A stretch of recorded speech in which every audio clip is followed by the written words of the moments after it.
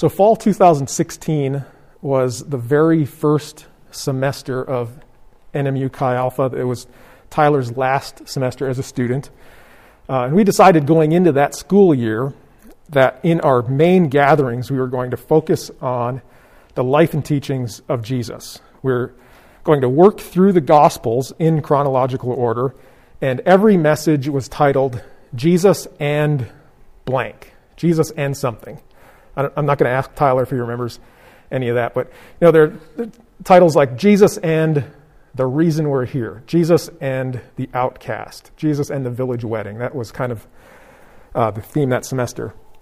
And in mid-November, during one of our Chi Alpha Night gatherings, we had a group discussion between our worship time and the message. And this discussion was supposed to be 5 to 10 minutes, and it ended up being much longer for whatever reason. I can't remember why. But we wrapped up that discussion, and I still had a 20-minute talk lined up for that night. But we decided as a group to save it for later. So the only thing anyone knew about that message because of the title slide was the title, Jesus and Disappointment. That's the only thing that people knew about this. And they knew that I could pull it out at any time. So we didn't get back to it that school year. I can't remember why. And in following semesters and years, it didn't really fit in the series themes that we had chosen. And the longer we went without giving this talk, the more it became an inside joke. It kind of took on a life of its own. We would discuss possible series or core group ideas, and someone, usually Tucker, would bring up Jesus and disappointment. Hey, what are we going to talk about next week? How about Jesus and disappointment? It just became a thing. But no one ever heard that message until today. Until today. We've been in a series on the invitation of Jesus to be his disciples or apprentices. And I have a message in that series that I'm very excited about, but I've had a headache off and on for the past 3 days. So I wasn't able to give it the full attention that it deserves. So I'll look at finishing that one for next week. And in the meantime, just talking with Nikki about our plans for today, she mentioned Jesus and disappointment. It's that one that's in my back pocket, ready to go. And she pointed out that none of you students heard any of the messages from that first school year, the 16-17 school year. Now, Tyler and Christopher have, and that's it. They're not new to me, but they would be new to you. And I don't want to get into the habit of recycling material, but I do think disappointment fits in with where we're headed this semester, because even disciples of Jesus can experience disappointment in their journey with Jesus. Disappointment is a universal human experience. We all experience moments in which reality fails to live up to our expectations. You might have been disappointed in your dinner last night. You might have been disappointed by the Super Bowl last month, mainly because the Packers didn't make it. Or you could be like Ryan and always be disappointed in your football team, the Lions. You might be disappointed in our topic today. You're probably disappointed by several aspects of life over the past 12 months of this pandemic. So you might examine your life and think, this isn't what I expected. This isn't what I expected. I thought I would be somewhere else by now. I thought I would be doing something else. I thought I would be someone else. Disappointment is universal. The circumstances of life will disappoint us. Other people who love us, will disappoint us. Friends, family, bosses, leaders, and sometimes even God will disappoint us. We think God should act in a certain way, but he doesn't. We think God should heal our sister, but he doesn't. We think God should make himself obvious in our lives, but he doesn't. And when God acts in a way that's contrary to our expectations, we're vulnerable to disappointment. Disappointment with God.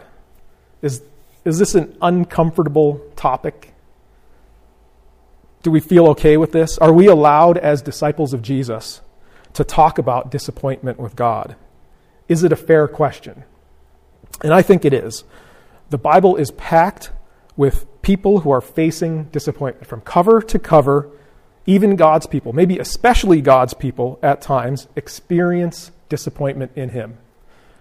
For example, let's look at a few of the Old Testament prophets. So the prophets of Judah and Israel wrestle with the same questions that we face in our time. They deal with the silence of God. They ask about the prevalence of evil. They wonder about suffering. For example, Isaiah said, "Truly, you are a God who hides himself." Is that something you'd expect a prophet to say? Jeremiah, another prophet, asked how an all-powerful and loving God could allow a world with so many problems. I think we've all thought about that at times. Jonah, another prophet, was severely disappointed when God showed mercy on a city that repented of its sin. And Habakkuk wondered if God could even hear his prayers. So century after century, prophet after prophet was left asking God, "Can you hear us? Do you care about us? Are you even there?" The prophets were given the very words of God for their people. And even the prophets, those presumably closest to God, faced disappointment. So today I want to take some time to look at this idea of disappointment with God, beginning with a story or a scene in the Gospel of Matthew. And this will help illustrate our subject. So let's read in Matthew chapter 11, beginning in verse 2, Matthew 11, 2 through 6. It says this: "John the Baptist, who was in prison, heard about all the things the Messiah was doing. So he sent his disciples to ask Jesus, 'Are you the Messiah we've been expecting, or should we keep looking for someone else?'" He said, "Are you the Messiah we've been expecting, or should we keep looking for someone else?" Jesus told them, John's disciples, he said, "Go back to John and tell him what you have heard and seen. The blind see, the lame walk, the lepers are cured, the deaf hear, the dead are raised to life, and the good news is being preached to the poor. And tell him, God blesses those who do not turn away because of me." So over the years, I've read this passage possibly 30 to 40 times, and every time I read it, every time I'm surprised by John's question. I know it's coming. I know it's there, but I'm still surprised. Are you the one, or should we keep looking? So let's look at these 5 verses and see what the Bible teaches about disappointment with God. I see 3 points that can be helpful to us. If you are in a season of disappointment, I think these insights will be an encouragement to you. And if you're not in a season of disappointment, perhaps they will enable you to help someone who is disappointed with God. So the first point is this: everyone is vulnerable to disappointment. Everyone is vulnerable to disappointment. And in verse 3 of our passage, we see this question: Are you the Messiah we've been expecting, or should we keep looking for someone else? The question itself, to me, is not surprising. Many people were wondering the same thing about Jesus at that time. The most surprising aspect of the question, to me at least, is the person who was asking it. This is John the Baptist, one of the major figures of the early parts of the Gospels. This is a prophet who proclaimed to the crowds the coming of Jesus, the Messiah, the anointed one sent by God. John, of all people, should have understood what was happening. At least we think so. So let's look at some of the facts of John the Baptist's life. John was filled with the Holy Spirit from birth, the Bible tells us. His birth itself was a miracle. John's mother and the mother of Jesus were cousins. So John and Jesus were relatives close in age. They knew each other. They knew of each other. The Bible tells us that John lived in the wilderness apart from society so that he could fully devote himself to God. John was appointed as the forerunner of Jesus, the prophet of Jesus. He had a clear and direct message to their society. He said, "Repent of your sins and turn to God, for the kingdom of heaven is near." Those were John's words. John was the one who introduced Jesus to the crowds. There's one part in the Gospels where it says, "Behold, the Lamb of God who takes away the sins of the world." And John also reluctantly baptized Jesus. So John had the reputation as a baptizer, so John the Baptist. And when John did baptize Jesus, the Holy Spirit descended upon Jesus in the form of a dove, and everybody saw this, and everybody who was present at that time heard a voice from heaven, and that voice said to Jesus, "You are my dearly loved Son, and you bring me great joy." So that's John's resume.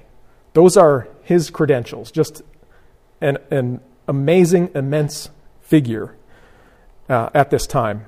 And yet John was the one who asked the question. Of all people, John is the one who asked the question, "Are you the Messiah, or should we keep looking?"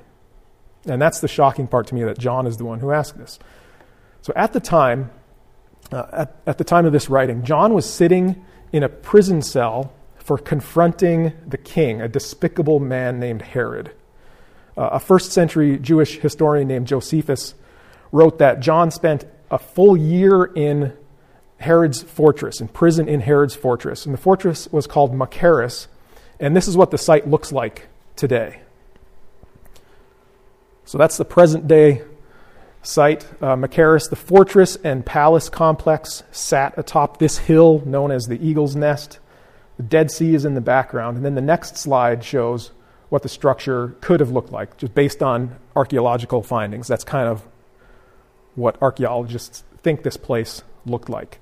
So while Jesus is teaching and healing people and speaking to massive crowds, enjoying freedom of movement, John sits in this prison, and we can speculate on John's thoughts. He's sitting there in prison thinking, "I've done everything I was asked to do. I've lived a hard life in the wilderness. I've delivered a hard, unpopular message. But I pointed the people to Jesus. I was completely obedient, and now I sit in this prison cell alone. What happened? Did I make a mistake? Did I miss something? If Jesus is who I think he is, why hasn't he revealed himself?" And so John, in his disappointment, sends his followers to ask the question, "Are you the one? Are you really the one?" And if anybody could have known the answer to this question, we would think it would be John. But the fact that it was John who asked the question shows that we are all vulnerable to disappointment. No matter how close we feel to God, we're all vulnerable to disappointment. But his question also leads to the second point I want to address. Disappointment comes from unmet expectations. Disappointment happens when our experience of something falls short of what we anticipate. We expect one thing and get something else. John expected Jesus to act in a certain way. He expected Jesus to do certain things, and when Jesus did not do them, John became disappointed. Because God is so reliable, we seem to think he's predictable. I'll say that again. Because God is so reliable, we seem to think he's predictable. We seem to think he will always act the way he always has. We seem to think he will act in a way that we can understand. John fell victim to this faulty belief as well. Remember that John was a prophet, and like most prophets, he angered people in powerful positions. People would walk long distances to hear him preach in the desert, and he never held back from telling the complete truth. So one of his messages that's recorded in the Gospels is this: "You brood of vipers, who warned you to flee from the coming wrath? The axe is already at the root of the trees, and every tree that does not produce good fruit will be cut down and thrown into the fire." This is a message of John the Baptist. So the axe was sharpened, the fire was started, but Jesus was roaming the hills of Galilee, healing the sick. He didn't seem interested in an axe. He didn't seem interested in a fire. And John was left wondering, where's the axe? Where is the judgment of God that God told me was coming? Jesus failed to meet John's expectations of him. The author Philip Yancey wrote about this topic of disappointment with God. He actually wrote a book called Disappointment with God.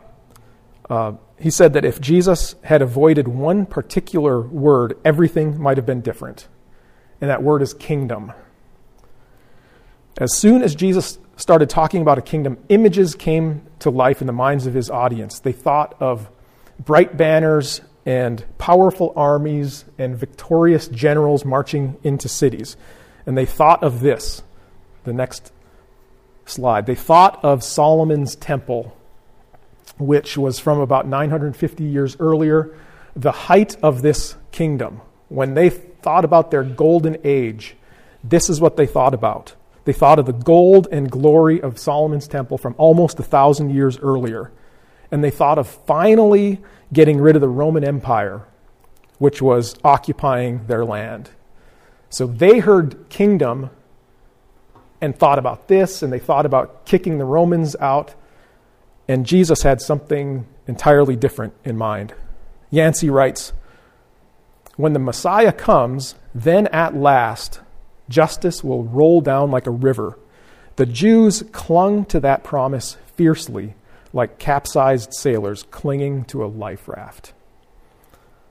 Perhaps John also was looking forward to the justice of a political kingdom. Perhaps he was waiting for Jesus to establish a kingdom on earth and then free him from prison. Regardless, John is left disappointed. Going back to our text, have you noticed that Jesus didn't directly answer John's question? Are you the Messiah? He didn't say yes or no. Jesus answered, the blind see, the lame walk, the lepers are cured, the deaf hear, the dead are raised to life, and the good news is being preached to the poor. Jesus pointed John back to a prophecy in Isaiah. And this prophecy described some of the actions of the Messiah, the Savior, the anointed one who is going to come. And these were the very things that Jesus was doing. Jesus fulfilled that prophecy. He fulfilled those promises, but not in a way that anyone expected. Disappointment comes from unmet expectations. So, is the solution to have low expectations? I don't think so. We should expect God to be at work. We should expect God to move in people's lives, including our own. We should expect God to be involved in the circumstances of our lives, but we must understand that his involvement will be different from what we expect. So first, we said everyone is vulnerable to disappointment with God, and this disappointment comes from unmet expectations. My final point is also a simple one. Jesus understands our disappointment. Going back to our text, notice Jesus' tone in verse 6. He says, and tell him, God blesses those who do not turn away because of me. It comes across as a gentle, gracious response. He offers a blessing to John. He said, stay the course, keep the faith, and you will be blessed. Don't turn away now. And then John's followers leave, and Jesus is left with his own followers, and he tells them, of all who have ever lived, none is greater than John, the person who just asked this question. Jesus recognizes his greatness. Jesus did not berate John for his question. Jesus was not disappointed in John for asking the question. Many times, Jesus would criticize the religious leaders who asked questions in order to trap him. But he didn't do that here, because Jesus is concerned with motives. Motives matter to him. He will not ignore a serious question asked in good faith. Jesus seems to be saying to John and to us, I understand your disappointment. I can see the past, present, and future all at once. I know that you do not have this ability. You're limited by time and space and whatever happens to be right in front of you. But I have a plan, Jesus is saying, that you can't see. He is saying, in this world, you will have unanswered questions.